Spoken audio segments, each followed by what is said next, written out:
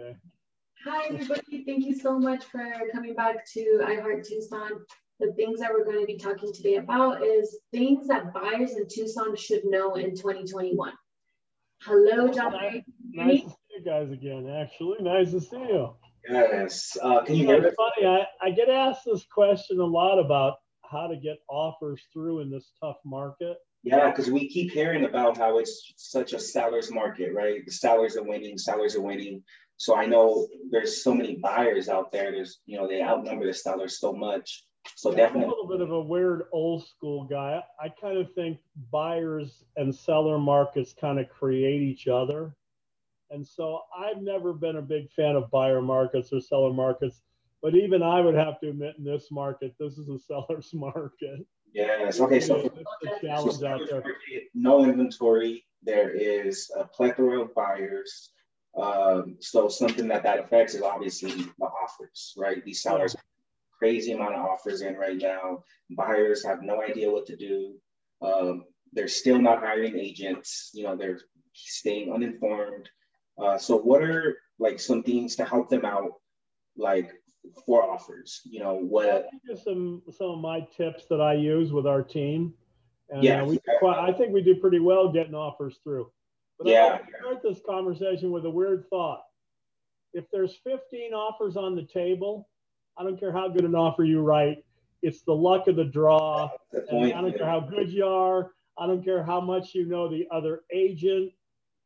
We have cash buyers. You know what I'm saying? So understand that dynamic is out there, and it's really challenging even for us when we have a lot of offers. I submitted an offer this morning. There's 7 offers on it. I don't think I have much chance, even with a good, well-written offer. So, but we're going to take the premise of what makes a good offer so that you at least have a better chance than maybe others. Yes. My first premise is you should have representation. Mm-hmm. I don't know how. I'm struggling as an agent today to understand the market, and I'm 45 years in the business. And it's always shifting. It's not like the market is the market. It's evolving every day. Right. And I don't understand how people who don't have an agent even function in this market. There's so much information. I'm not saying that to just get clients here. I'm talking about, with me, I want to talk issues. I don't care about people buying or selling. I want you to understand where you are so you have a better chance to buy and sell. I don't really care about trying to get clients here. In my mind, the market is the most difficult it's ever been to get a deal through. Yes. And so my first premise is hire somebody. It doesn't cost you any money, and it hire somebody. Yeah. I, as an agent, believe that when I look at an offer, with my experience level, I can almost tell you the quality of the deal by the level of the written offer. So blanks missed, things not filled in properly. Sorry. So you said just by looking at the offer, you can tell if the deal, meaning the agent, is, the quality of it? Yes. I'm saying when I get sent an offer from somebody, I can almost tell you the quality of the deal by the quality of the way the contract is written. Really? Okay. And so my first tip to everybody is get somebody that knows how to do this to write it properly. Yeah. Because when you make mistakes and it looks crappy, the buyer's, I'm not saying the buyer's crappy because the contract's crappy, but let's just say, in my experience, the worse the written documents, the tougher the deal. Let's put it that way. And so you want a clean offer. You want all the blanks and all the dots and all the T's and I's and everything crossed and dotted and done, so that at least when I look at it, I go, all right, this person seems to know what they're doing. I will put them in the good pile. Yeah. And prioritize. That's one way I prioritize. So what's like the very first thing that you would notice? Let's say you receive an offer, you receive multiple offers, you look at the first one. Honestly, the very first thing I always look at is the math. The math, okay. And in the contract, because I'm a contract freak, lines 10, 11, 12, and 13, you have your sale price, you have your earnest money, you have your balance of down, and you have your loan amount. Mm-hmm. You need those 4 numbers, okay? You need to add up. And if you go in reverse, your loan amount plus your balance of down plus your earnest money should equal your sale price.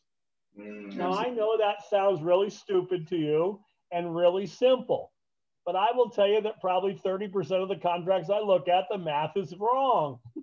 So the math is wrong, you're throwing it out automatically? If the math is wrong, I'm going to say to myself, what else is going on here?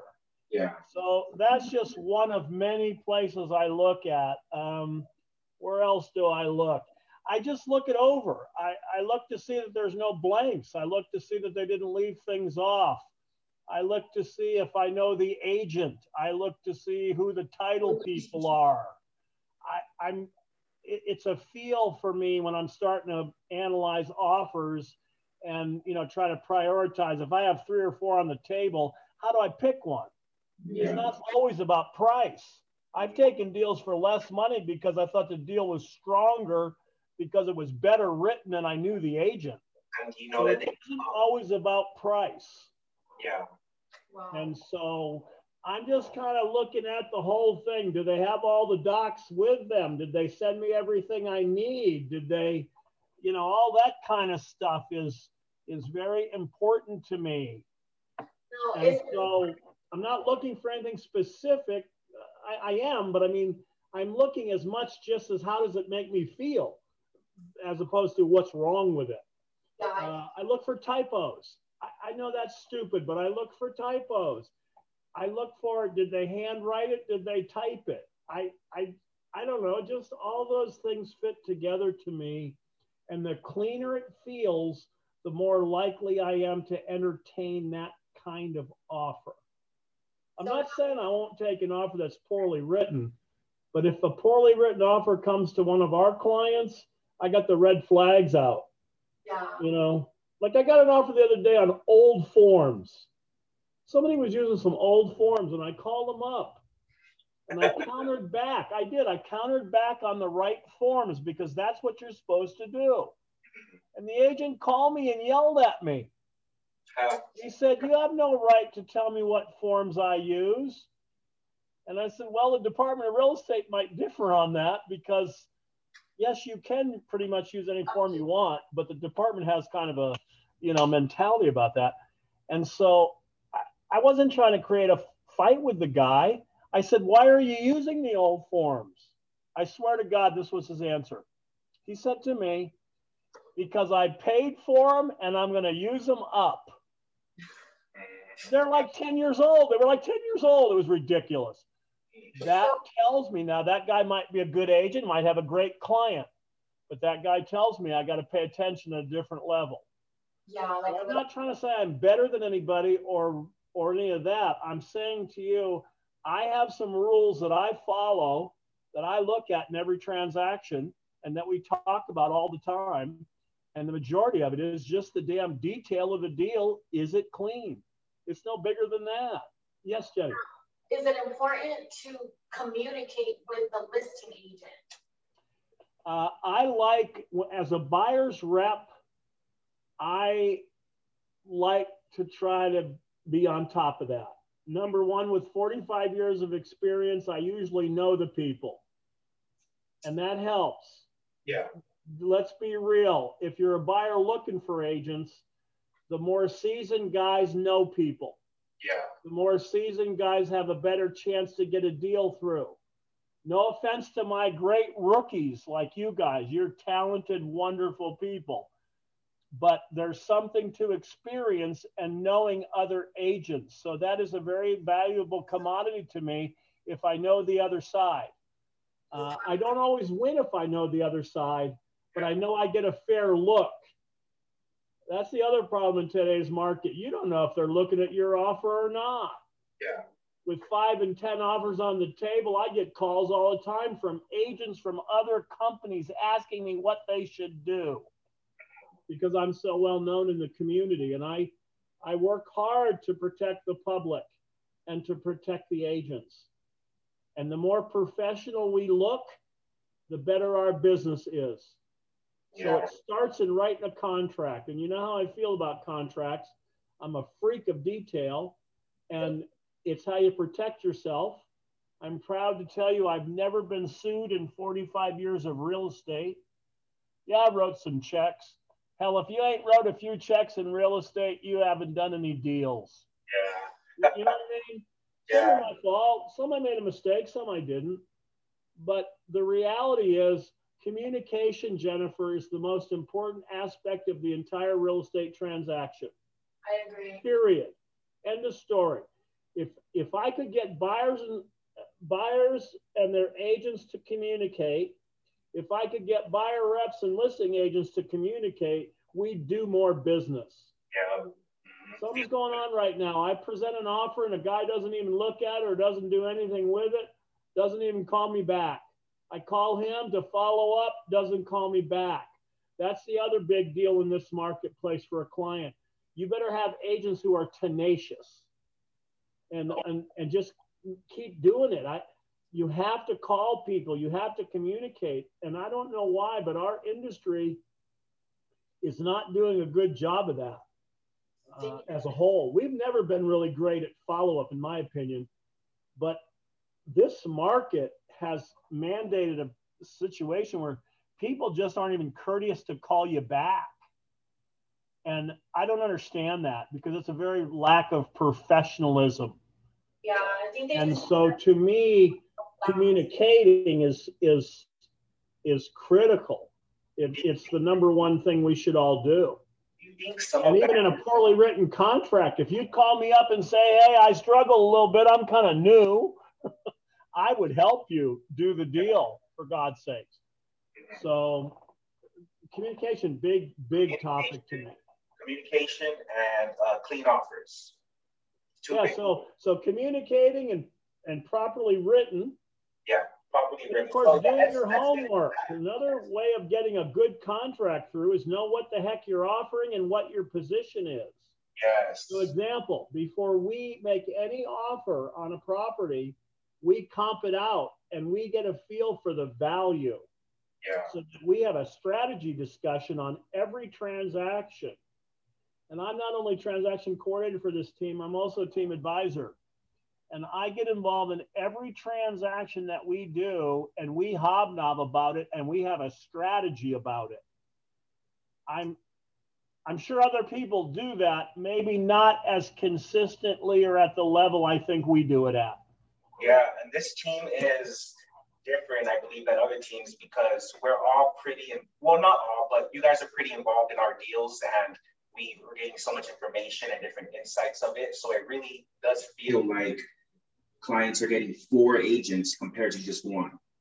Yeah, we have to hobnob about these deals, man. They're confusing now and they're complicated, and they have things like, here's a couple of things that are new. As an example, the pre-qual.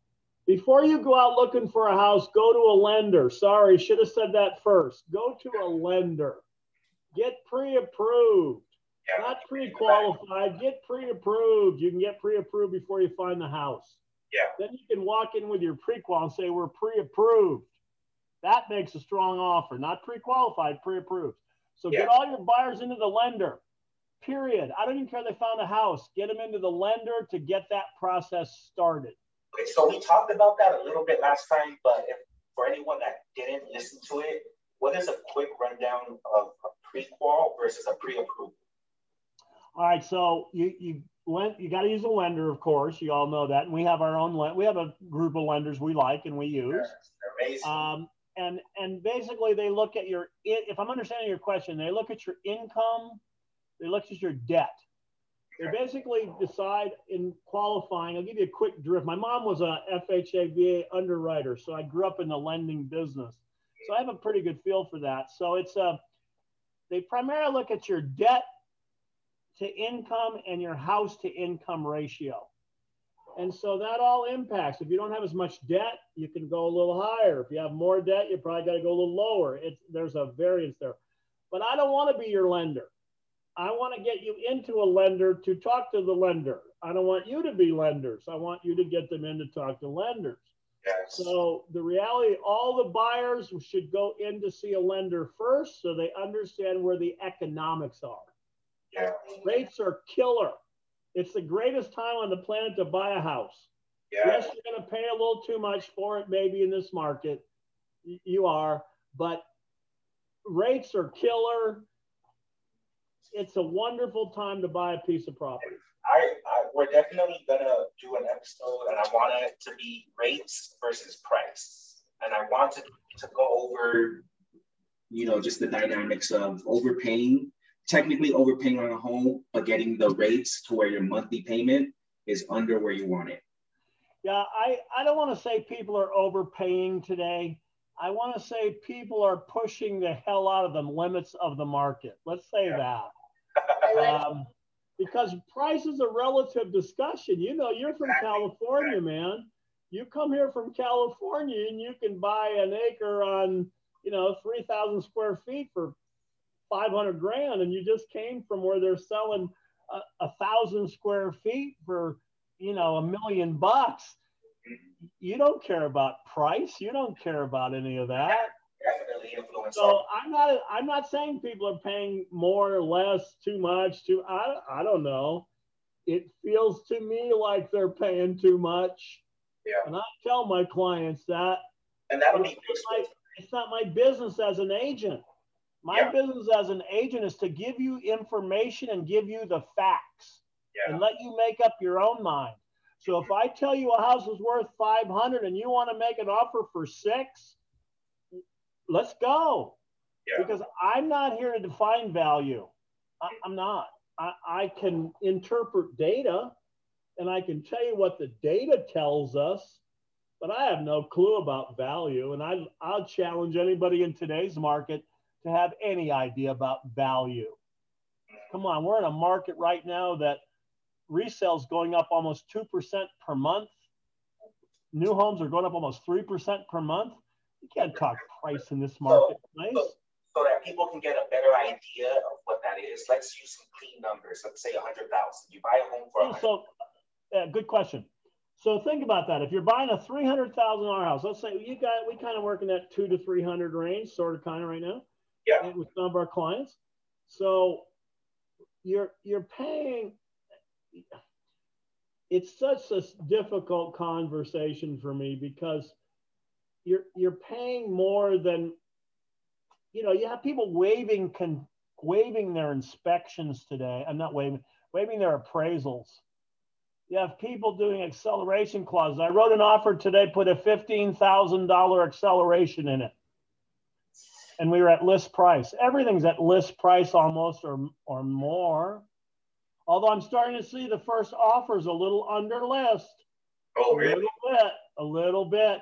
And I was thinking about your question that you asked me about, should people maybe start a little under their price range in anticipation of going up?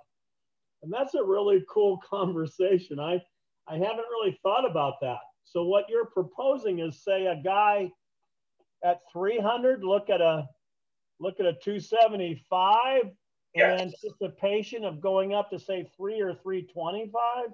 I think that's a very interesting conversation. The problem I'm having with it is there's not a lot of inventory, and I don't know if you'll be able to do it. Yeah. It's a cool idea. So my threshold of pain, that's my other problem in this market. If I can only qualify for 300 and I'm getting in these bidding wars to 320 and 325 and 330, I don't know what to tell you to do about that. I don't even know what to tell you to do about that. And that's a challenge because that's where the stress of the buyer is really, it's there. So I don't say they're paying too much. I say they're pushing the hell out of the limits of the market. That's what they're doing. And I don't know I can anticipate that conversation, but I don't know how to tell a guy today, here's what I hear all the time. We're going to wait. Yeah. Yes, I hear that a lot. What the hell are you waiting for? Rates aren't going to get any better. Matter of fact, they're going to go the other way, I believe. And every month you wait, the prices are going up 2 and 3%. So think about that. A $300,000 resale is now 306 next month. And it's 312 the month after. And it's 320 the month after. Why are you waiting? I don't know why people are waiting. I'm not out full time like you are with buyers every day, But that's what I'd be telling them and asking them, why are you waiting? Every day you wait, it costs you more money. They're afraid of the bidding wars. If I was a buyer today, I'd get in and get pre-approved. You're only talking about $5 per month per thousand to finance.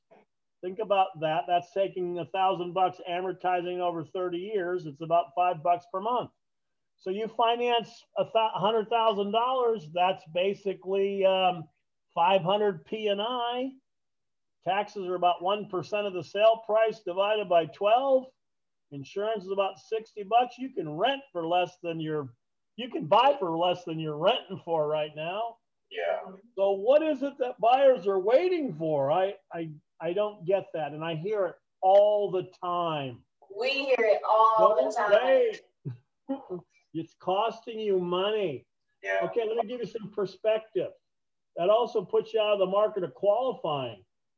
It really does. That's what... If the rates go up 0.5%, that's almost $60, I think, off the top of my head. That dips into a person's ability to be able to qualify. So the longer they wait, the less they can buy. Does that make sense? That's a huge one right there. So this is beyond a clean contract. This is just concept of buying a damn house. If you can't get there, who cares how good of a contract you write? It doesn't matter. And I think the buying public is confused today. Very confused. They're not getting their houses. They're making offers and they're losing. And they're dumping their agent. The biggest mistake you can probably make is dump your agent. Yeah. In most cases, you're not getting your house because of your agent.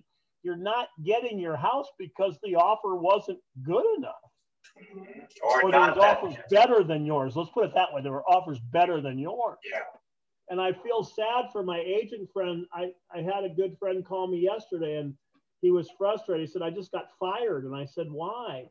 And he said, I made 6 offers for a guy and I didn't get any of them. And that's like, well, that's not your fault. That's part of the market. Heck, when that happens to us too. We wrote 10 offers last weekend and only got 1. Cash offers. So this is a big topic. And in my mind, I think we attack it wrong because I sound like a sales guy. But clients have to get off their butt and get prepared to buy and go buy something and quit waiting. Yeah. That's what I'd tell them. I'd call every client I have today and say, let's get you into the lender. That's the first thing you need to do. That's the first step, period. You know how much. You can't go out there and look. If I go out and show you a $300,000 house and you can only afford $275,000, the nicest $275,000 house ain't as nice as the $300,000. You're always going to be comparing. You'll always be playing catch up, and this business is tough enough without playing catch up. You with me? Yes. So get into the lender. Learn what you need. Maybe have to show them a house. Yeah. Maybe one. But I'm so scared to be backing up. You know, if I make a mistake and I back up. So that's why I like your theory you were telling me, this theory that you're developing where maybe I start with a little less than what I can afford so I can push over list price. Yeah. And make it a good offer. That, even more. I like obscure stuff. And that's a little obscure to me. And I like the feel of that. I believe doing a deal is a feel. As much as anything. And I take a lot of pride in that. I've been around a long time and I'm good at it. And I'm teaching my team how to be good at it. They were already pretty good at it, but the fine tuning that's the difference between getting deals and not getting deals. That's the difference. And here's what I'd say. Don't hire us. Just come talk to us. Yeah, shop around. Just come have a conversation with us. And see if you want to work with us. And by the way, we'll see if we want to work with you too. Yeah. That's a two-way street. We don't work with everybody we talk to. We don't take on everybody we talk to. We only take on those people we think we can help. Yeah. That's an important lesson. I probably turn away clients that other people may not because I just don't like the feel of it. And it's my relationship and my responsibility and it's my reputation. and I want to get it done. If I work with a client, I want to accomplish what they want. If I can't help you, I probably don't work with you. So I think we should be selective, and I think we should be picky. I feel like it has to be a good match for both. Absolutely. And I think the public should be picky. So I say, don't hire us.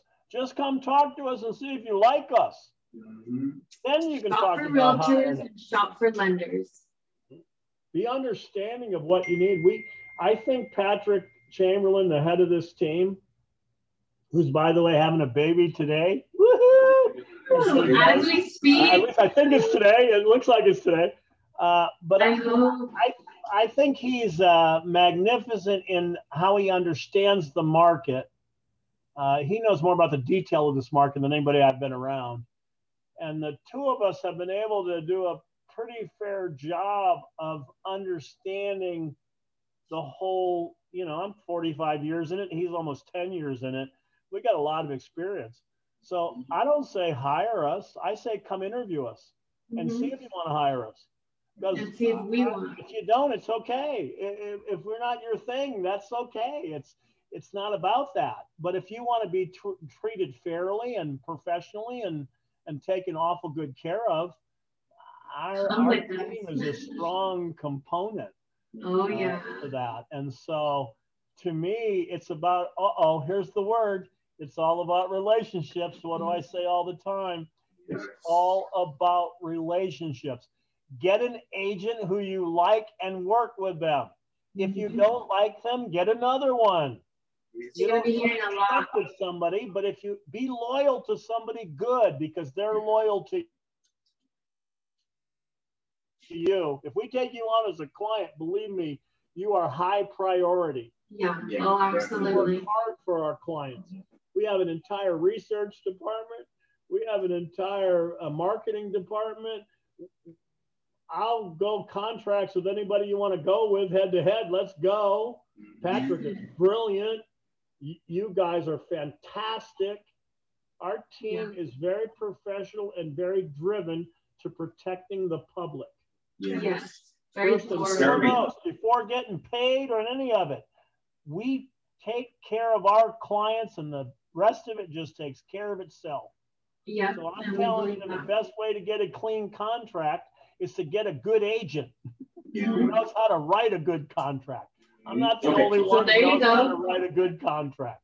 There's plenty of good agents out there that know what the hell they're doing. Get one and have them help you. Sorry, I didn't mean to get off on the. It's a big topic to me, and it's important to me. And we are selective. We do like to understand if we can help you. Yeah. And if we can't help you, we try to get you to somebody who can help you because we care about that. So it's a glorious time to be in the business. I'm in it 45 years and I'm still as excited today as I've ever been.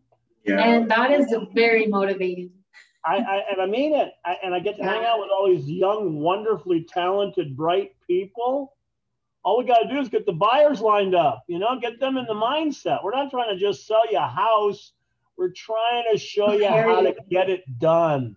And prepare you for we want to sell you a house. Yeah, we want to get paid. Let's go. We all need to make a living. We're all trying out here to make a buck. But we care a lot about the client. We care a lot about the process.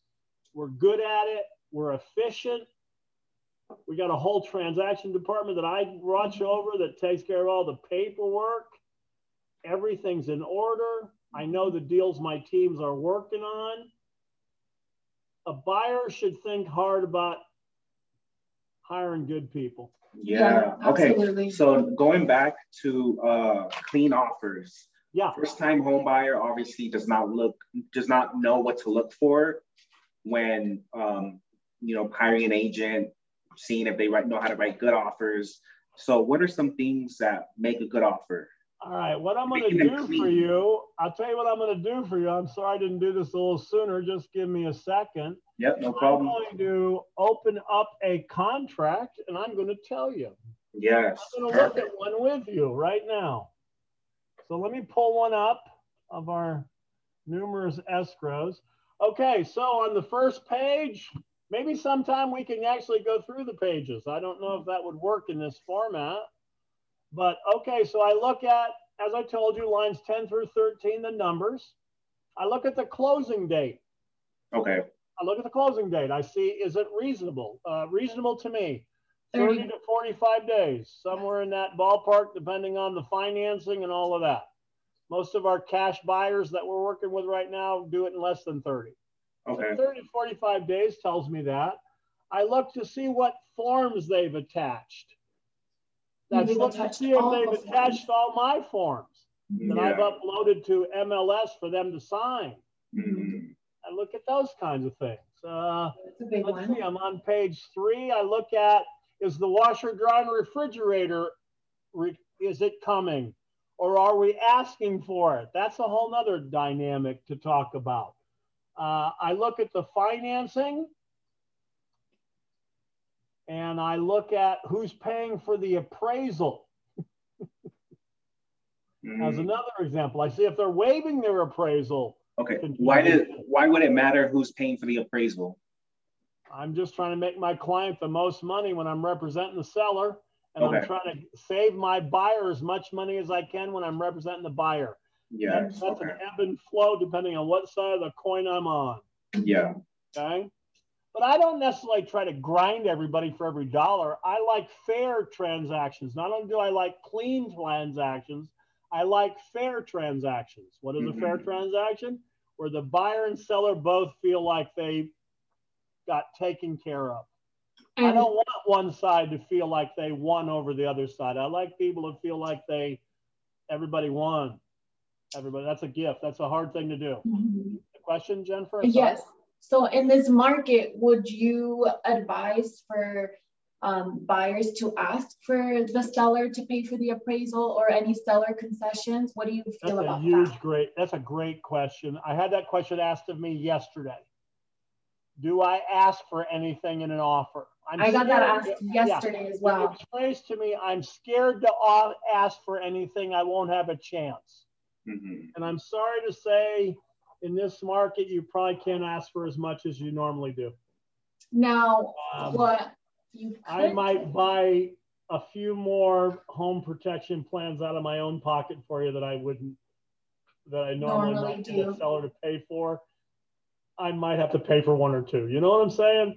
Yeah. I'm very hesitant to let my guys push for anything. Although understand, that's not my decision.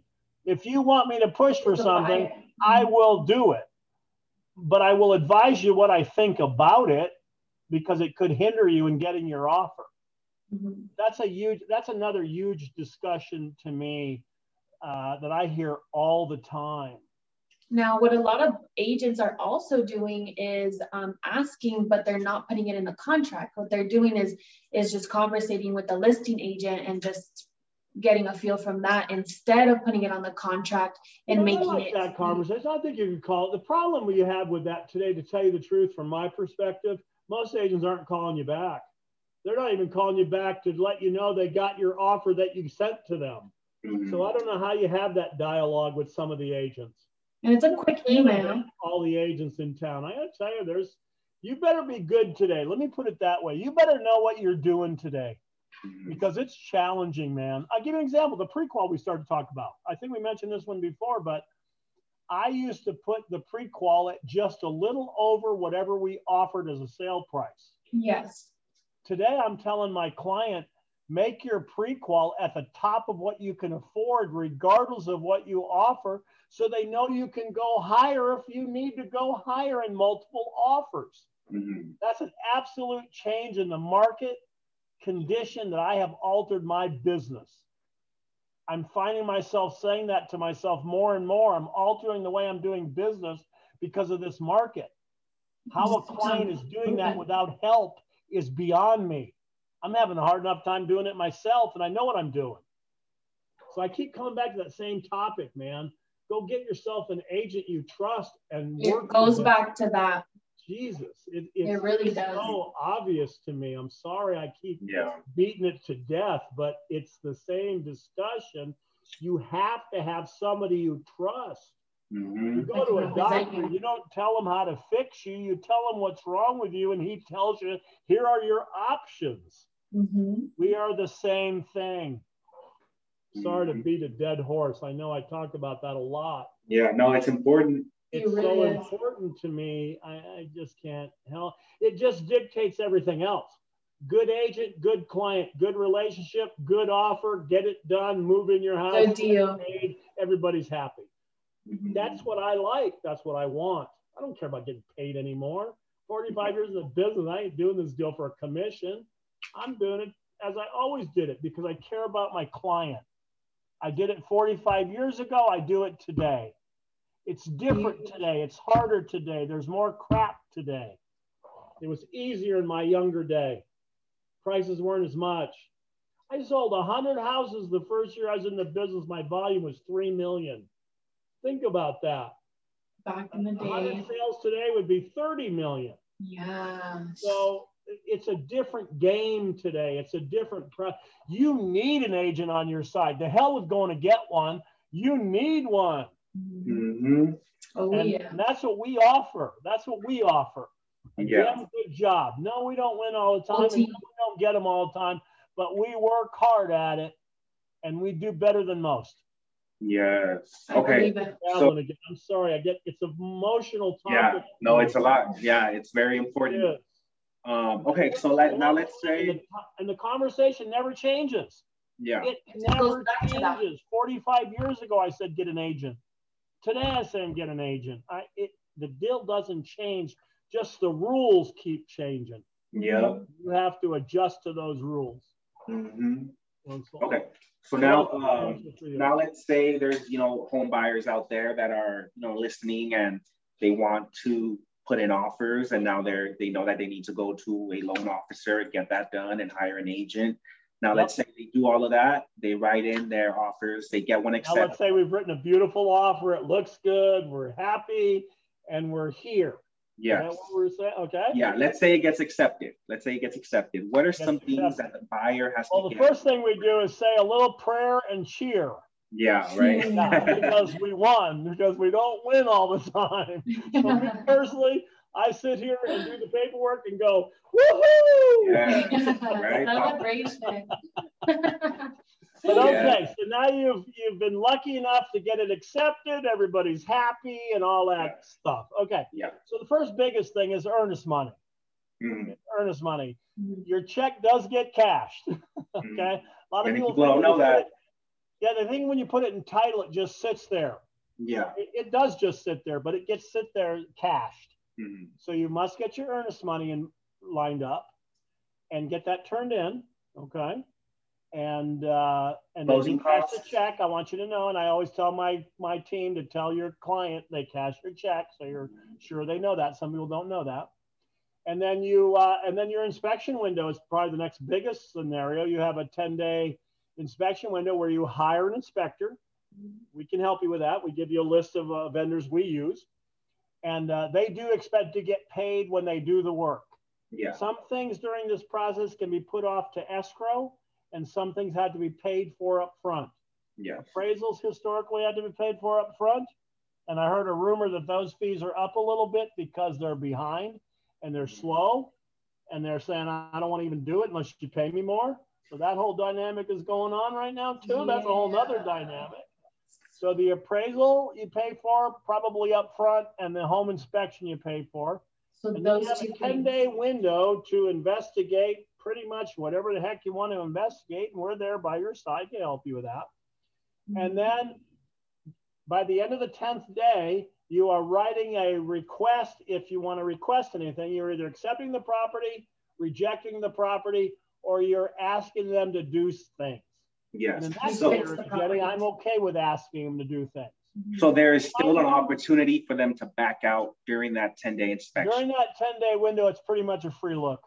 Okay. I don't want to say an absolute free look, but it's pretty damn close. You're out. You would be out the appraisal money, basically. The appraisal gives you a way out. If it doesn't appraise, that's another way. Oh, that's right. The inspection. Clients, by the way, when they ask me about sale prices, I say it doesn't matter to me what you offer. Doesn't matter. because the appraisal will protect It's you. going to protect you. Yeah. Yeah, so I don't get too wrapped up in all that. Remember, it's not me buying a house. I think agents sometimes are too verbal and too vocal for their client. I try to give my client all the options and let my client do the pick. Unless I really think it's something terrible based on something they told me, that's up to them. Yeah. I'm just there to guide them and, you know, move them along the process. Yeah. So that's another whole big dynamic. Yeah, that's a huge dynamic.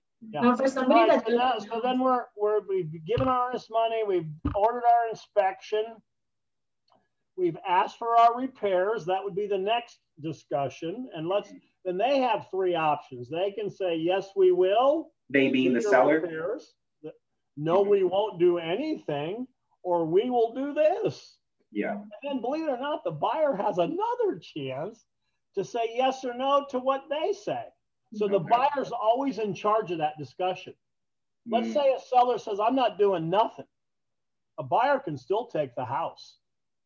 You can't push out. So the buyer's in charge there. I love that part of the deal. I love that part of the negotiation. I love that whole maneuver, Bill. I'm good at it. I like it. I like it. The hard part, I'll tell you the hard part today. Buyers are paying absolute max money, hardly asking for anything. Seller's got 7 offers on the table. He says to himself, I don't have to do anything for this buyer. If he cancels, I'll go get one of the others. Yeah, so that's the dilemma you're having in fighting these binzers, right? They call them binzers, buyer inspection, seller notice and response. And that's where the challenge is, getting people to agree on repairs when sellers don't want to, and buyers are asking for everything because they've paid so much money. They're paying full price. That's a tough dilemma. That's a tough challenge as an agent to bridge that gap. And I'm very proud of us when we do that. I said to Patrick yesterday, as a matter of fact, he just got a really hard binzer through, and I just congratulated him on it, because it's almost like you're selling the house twice. Yeah. You get that first initial, and now you got to go fight the battle after the fact. Again, you better know what you're doing, and you better have an agent that knows what the hell you're doing. It comes back to the same conversation. Yeah. All right, so then we're there. And then after we agree to our repairs, we're just kind of sitting and waiting for the appraisal. And then let's say good news. Let's say the appraisal comes in on right, all right? Comes in at value. We go to closing. A week or two later, we close, you move in, you pay your money. That's when you pay all your money and do everything you're supposed to do. We don't really use attorneys in Arizona. You can get one, but you don't need one. We use title companies. Yeah. Cheap, it's easy, it's efficient. Might even be able to get you some discounts on certain situations, save you a little money. So we go through that process and we're good. And what are typical closing costs, or what, between 2 to 3%? I tell most buyers to anticipate their down payment, which is anywhere from 5, maybe 3% and up, you know, to 20 probably. I talk about that. And ask me your question again. I'm sorry, I was thinking about something else.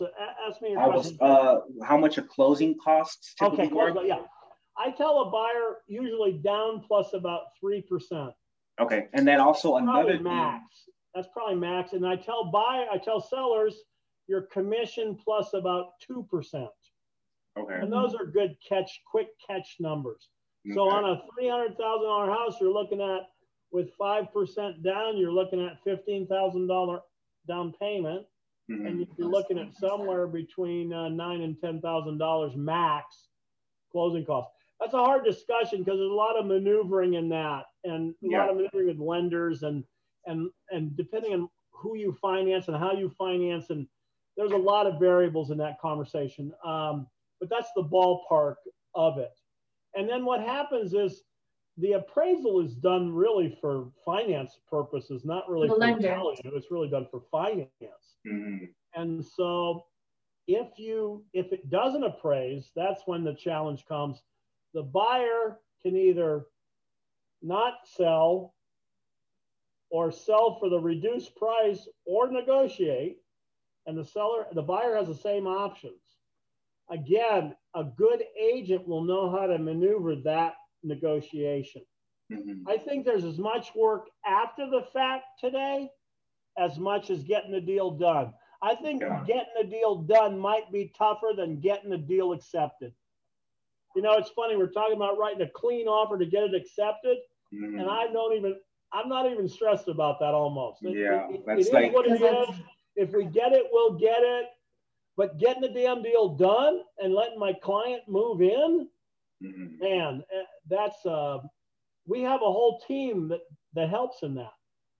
And it's a good damn thing we do.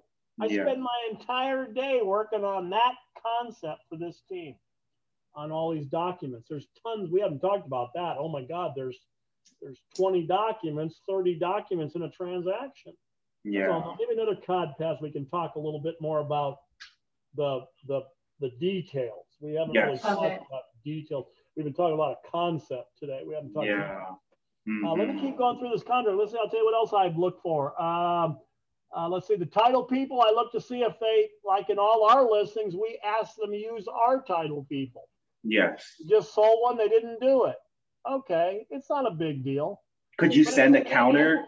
Could you send a counter with your? Well, as the listing agent, I didn't, because it was a good offer and there was no reason to. As a buyer's rep, oh yeah, definitely. No, ain't happening. Again, part of cleanliness is also trying to write an offer with the least amount of resistance. Yeah. You know, that's another sign of cleanliness to me. Not only filling it out properly, but not putting too much in it. So example, one of our investors, they put a lot of verbiage in a contract and we weren't getting as many. And I told Patrick, I said, maybe we should look at that verbiage and maybe clean it a little bit. Maybe we can, and we went through it and we read it all and we cleaned it up and we took some of it out. And we're getting more offers now. So you got to be careful what you put in there too. That's part of that cleanliness discussion. Is you got to push. How to ask, Jennifer, back to your question, how to ask for things and not hinder your transaction. Yeah. That's a delicate place in this market too. I don't want everybody to think that every deal is just painful. Yeah. But they're more challenging than they've ever been. Let's put it that way. I like being a listing agent. Last 2 houses I sold them the first day, didn't even put one of them on the market. That's the difference. That's the other way. That's the other reason I have a good agent, because good agents call each other and good agents call each other when they got deals. So last week I called a friend of mine because I knew he was looking for something, and he came and bought the house I had, didn't even have it listed yet, and he bought it. So another bonus of having a good agent is also having a network, getting his network. Very important. Again, I don't always win because of my relationships, but I'm thankful for the ones that I get because of my relationship. Yeah. When I used to teach a lot in town, my offers would sometimes get accepted just because they knew it was me, the teacher. They knew it was going to get done. I like that rep, and I have that rep too, and I like all that. So there's lots of parts to a clean offer, as you can see. There's you and I kind of started with just writing the dang thing is important, but there's as you can see, a whole lot more. Communication, from that standpoint. So it's good. Let me just real quick here. I'm halfway through. Oh, by the way, I'm only halfway through the contract. And already so many things there's that 11 pages. You know what I'm saying? Yeah. So you need somebody to, like on this contract. Okay, they forgot none. On line 211 in the contract, I teach you put a word in there, none. It's a paragraph about making a promise, a verbal promise. So you put none. I'm looking at this contract, it ain't in there. Yeah. So now, something I would not send that one out to get fixed as a transaction coordinator because that's not mandated. But it's noticed by the listing agent. But it's noticed, and I say to myself, there's a little detail they missed. And then if I did find something that I needed fixed, I would send it back to get fixed. That's what I do in my transaction job. Yeah. I have to make sure all the documents are turned in and are correctly signed and filled out. Yeah. So something that's small. Level and layer of this. Not only are we writing good offers, but then I'm in the background as the transaction coordinator, making sure all the paperwork is also correct. So as an example, I had an offer yesterday where one of our documents wasn't signed. I don't make Patrick go do that. I send it out to our client. I get it signed. I take care of it. So quicker that way. You just need help, man. Everybody's busy today and everybody's stressed today, and the deals are harder to get. There's more and more relevancy to teams and supporting each other and contributing to each other. The team pays me to take care of them. Yeah. I would do it for free, but they pay me to take care of them and take care of the deals. And so I'm not saying you can't do that on your own. You can if you're good at what you do. But boy, to have a team and have people in place to do all this paperwork and watch over it is also a very important part of this discussion. And Patrick will tell you that it's freed up his time to spend it with the client more and be better there. My time spent following up on all the details. Yeah. That's another part of cleanliness. There's lots of parts of cleanliness. Mm-hmm. So we just found a mistake on the contract. We just found one. I've just pulled a file up just for fun. Not one of ours, by the way. Not one of ours. Not one of ours. All right. Not that we don't make mistakes. We do, but we fix them. I've said it all along. It ain't about the mistake you make. It's how you handle the mistake you make. Exactly. There's so many details and there's so much stuff to juggle. And so I say it all the time. Don't worry if you try not to make a mistake, but if you do, fix it. That's all. Fix it. Yeah. And then it's no big deal. So let's see, a few more pages just for fun. Let me just finish up. I look at page line 344. You might want to tell your listeners about. It's the page where everybody writes in all the extra stuff that they want. I look at that. I see how reasonable they are. I see how crazy they are. I see how, if I have an addendum this long with requests, that also probably a first-time home buyer. Yeah, that tells me something about them too. Yeah. It's all about feel. It's all about feel, man. It's would you feel as anything. Would you say the more experienced buyers don't ask for as much as first-time home buyers? I think the more experienced buyers know what they're doing. Yeah, they've been there before. Can I put it that way? Yeah. I think experienced buyers with a strong agent are killer. Yeah, definitely. Because everybody knows how to maneuver the little subtleties. Mm-hmm. And by the way, two good agents in a deal, an agent on the other side who's good, love them. Love them. Yeah. I will do anything I can to support them. And when I see their listings, I try to bring people to them. Yeah. So the quality of a good agent on the other side of the deal, I've been boasting about our side all morning, but the quality of a good agent on the other side of the deal, two good agents in a deal with two halfway decent buyers and sellers, I'm a happy man. Yeah, that deal's going to get done. Because as long as everybody's reasonable, we're going to get it done. Mm-hmm. And that's the bottom line. Nobody wins if we don't get it finished. Yeah, everyone's time is just wasted. The buyers are sad. They didn't get the home their house. Nobody gets paid. Nothing happens if we don't do our job and finish. Yeah. So my point to you through this whole conversation, be around people who you feel watch out for you and can get it done. You. Yeah. Mm-hmm. And I'm not saying it's a team necessarily. I know a lot of great agents who aren't on teams. I wasn't on a team for years. I was a good agent.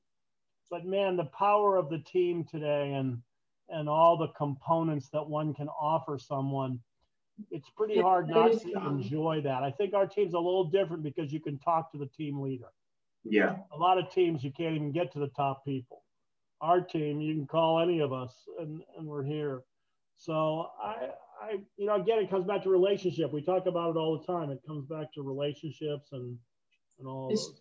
Yeah, it just shows how important that is. What other questions can I answer for you?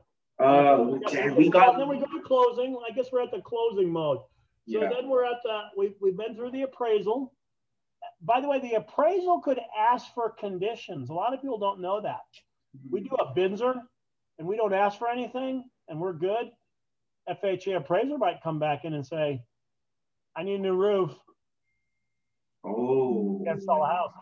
Yeah. Another component I didn't think about in this conversation, if you're going FHA or VA versus conventional, you also have an issue because people are really scared to look at FHA and VA because of the conditions of the appraisals. Yeah, same with all another dynamic. Although I think of 5% down or 3% down, if you can get it conventionally, is better than FHA. Because at some point in time, you can get rid of the insurance on conventional. On FHA, you pay that insurance until you pay off the loan. Yeah. Okay, so that's actually something I wanted to talk to you about. Yeah, go ahead. That was like the last topic that I had that we didn't get to. So we got to all of them naturally. Yeah, go ahead.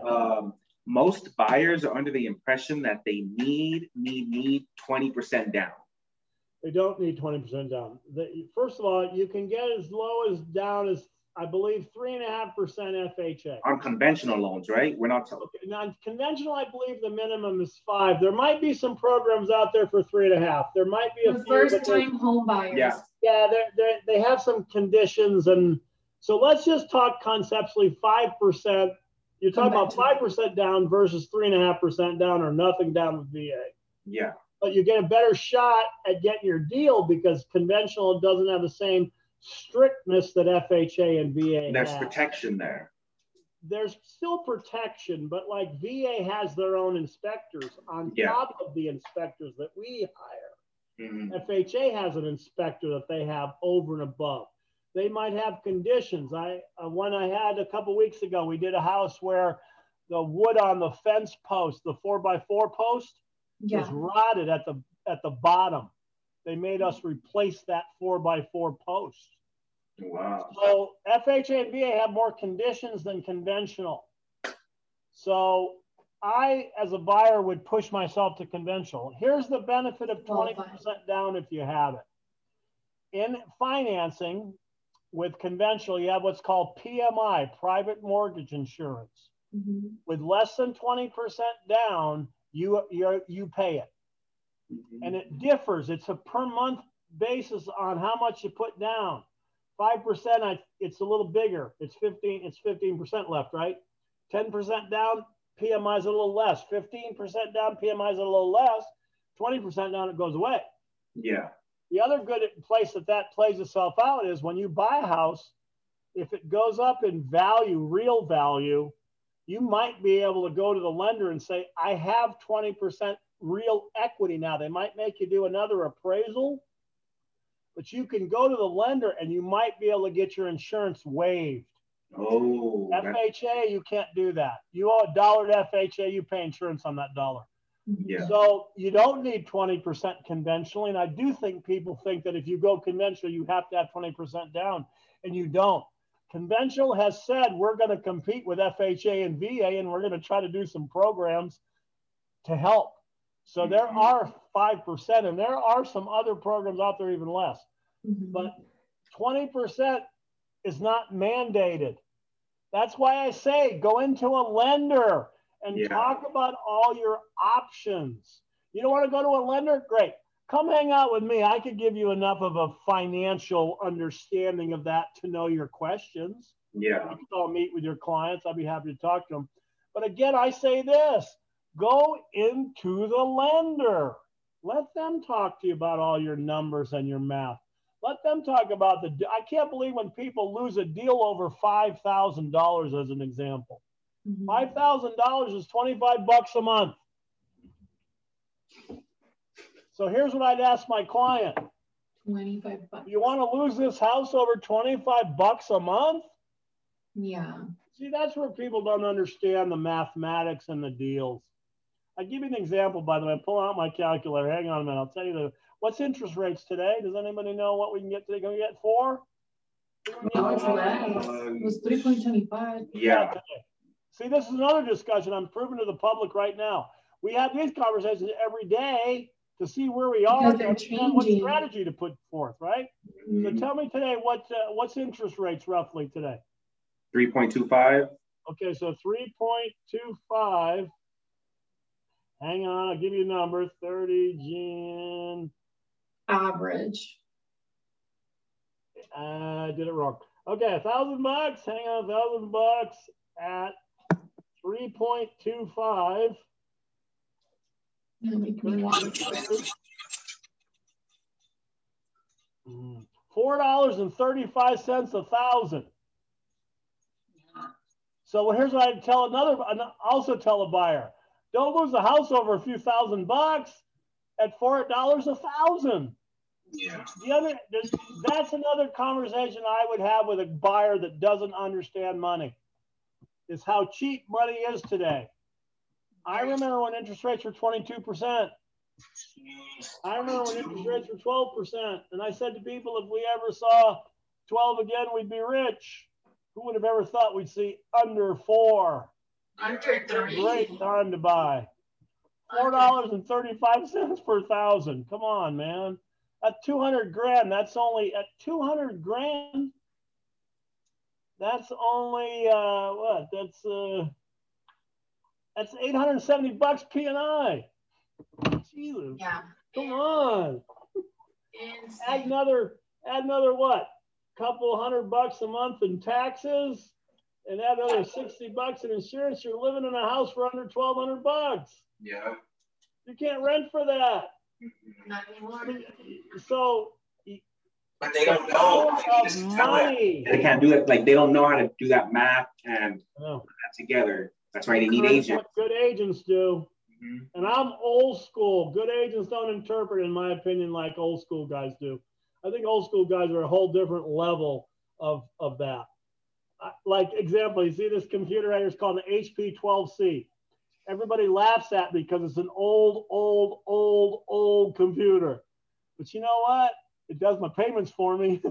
Yeah. So I use it. You know, I think level of experience also alters this entire conversation. Because I don't think newer people understand all the ramifications of a deal. Yeah. No offense to them. I don't mean that mean. You just don't. I experience being able to anticipate what can happen. And I go into things with that already in mind. I don't go in thinking, you know, I wrote this offer. I go in thinking, okay, I wrote this offer. Now, what am I going to learn that tells me how to get my offer? Yeah. So talking to the other agent, Jenny, back to your question about talking to the other agent, is crucial. Totally valuable. Because here's another mistake that agents make. I hate to say that because I'm not knocking agents. I don't do that. It's against our They tell you everything. But I'm going to say this. They tell you everything. They tell you stuff. They if do. you just ask. You even learn that, and you're newer, and you've already learned that. So I'm calling agents all the time. Right? And just listen. It's amazing what you find out. So I find it. I love to call the other agent because I know they're going to tell me something they're not supposed to. I enjoy that whole dynamic. I know it sounds a little silly and like I'm ganging up on somebody. So, okay, here's a question. Based off of that phone call, if you talk to the agent and they're stumbling and they just sound like they don't know what they're talking about, do you change your game plan after that phone call with the offer? Yes, I do. I don't know if I change my game plan. Let's say this. Your aggressiveness. You change how aggressive you are. I don't think I get any more aggressive. I think agents do get more aggressive because I think they can take advantage of somebody. Mm-hmm. I don't think like that. I want to get my deal done for my client. I don't want to antagonize somebody. I don't want to piss them off. Yeah. So no, and what I meant by that is maybe the offer you may get a little more buyer. No, I try to help them. I try to help them specifically. If I feel they're struggling or they're newer, especially if they're newer, now that's not my place as an agent. But remember, my job is to get my deal done. Yeah. And get it accepted. So if I have to help the other side to get it done, I'm in. Yeah. Absolutely. Some agents, when I try to help them like that, they get pissed off and they yell at me and they say, "That's none of your business. Leave me alone. Shut up." Okay. But a lot of them say to me, "John, thank you so much for your help." And I have gotten deals done because of that. So I don't try to antagonize the other side. I try to learn about the other side and understand how to best use that to get my deal done. Yeah. Does that make sense? Yeah. It's not me against them. I mean, it is sort of me against them, but it's not really. We're all working together to get it done if we're you know, again, now before we get it accepted, that's another discussion. If I'm competing against other agents, am I trying to be a little more aggressive? Sure. And that's what I meant. Yeah, there's two levels there. Prior to getting it accepted and after we get it accepted. Those are two different discussions. The problem is agents aren't getting back to me, so I'm not having the chance to even exercise my talent because nobody's calling us back. I even called our broker about the other day. I said, are you seeing that as a company? Because I'm not getting, we're making offers and I'm calling people to make sure they got them and all of that. And I'm not hearing from anybody. Yeah. And it's rude and it's inconsiderate and we won't do it. You can bet your booty on that. We won't do it because I'm embarrassed by it. And I think it's very unprofessional. Yeah. So communicating. And so I like talking to their agent when I can talk to them. And then 9 times out of 10, they tell me something they probably shouldn't anyway. Yeah. I don't mean that mean, but you know, if you ask, they tell you. Yeah, and it's also I know you're dying to ask me what would be a question I would ask like that they might tell me. Have you received any offers over list or just anything to do with numbers? You're just trying to get a number, right? Questions. Those I don't go there. Old school looks at that different. That wasn't bad new school. Here's old school. Where's your client going next? Oh, okay. Do you think that would be beneficial for me as a buyer's rep to know what their sellers are doing next?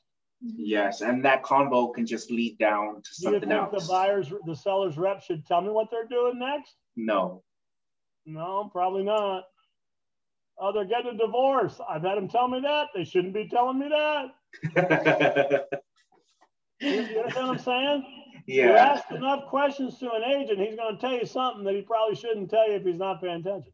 Now, that doesn't mean to tell you that I almost might not strategically tell you something to help you. You understand? There's both sides of that coin. Oh, yeah, we've been on both sides of that. Yeah, one side of that coin is I need to protect myself. One side of that coin, I'm trying to get a deal done. Yeah. So if I can give you a little hint to get something done, I'm in. That's a cool conversation. We could talk about that one for an afternoon. That's a cool, this is a feeling. If you learn anything from me in this conversation today, I hope you've learned that part of this discussion is feeling. Yeah. And it's paying attention and it's listening. I have a terrible reputation. I babble all the time. I talk all the time. I don't listen, supposedly. Don't bet on that, buddy. I use my babbling as a way to listen. That sounds weird. I know that might sound weird. But you know me enough to know that there's some truth to that. And so I'm always paying attention to details. And I take a lot of pride in that. And Patrick does. And you guys are getting better at that as you're learning how to do that. And I take a lot of pride in that. I think I can get deals done that other people can't because I do pay attention to the details. And I think you also... I do babble a lot. And I don't hear very well. So sometimes I talk over people. I don't mean to. I do it with you guys all the time. I don't mean to. So understand, even in all that turmoil, I'm still paying attention to the details. Yeah. I'm still listening and watching everything I can see. You know, you walk in a house, you try to pay attention to what's in the house. We had a house last week. There was a lot of cigarette smoke. You think that house was affected in value by the cigarette smoke? Probably a little bit. Probably a little bit. Yes. But it wasn't life and death, but probably a little bit. It's first impressions. That's the first thing you smell when you get in that house. In that conversation, and I happen to take a lot of pride in that. I think I don't have many gifts, but I think that's one of my gifts that I have is I'm really good at listening and being able to, I can look at something and fix it. I don't know why that's been with me, but that's my gift to real estate. I guess if you give me a problem, I'm pretty good at analyzing it and fixing it. So I like that. I like that work. I like that part of the job. These deals are getting more difficult every day. You need help. We're back to the same conversation.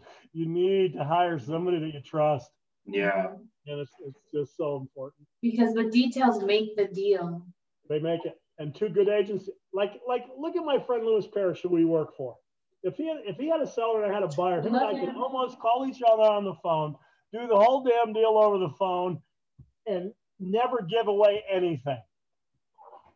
Two good agents can't beat two good agents. They can even overcome crappy clients. because they're good agents. Yeah. They know how to lead them. And there's crappy clients. There's great clients. There's crappy clients. There's great agents. There's crappy agents. It's okay. That's just truth. But yeah, good agents. I promote the crap out of good agents.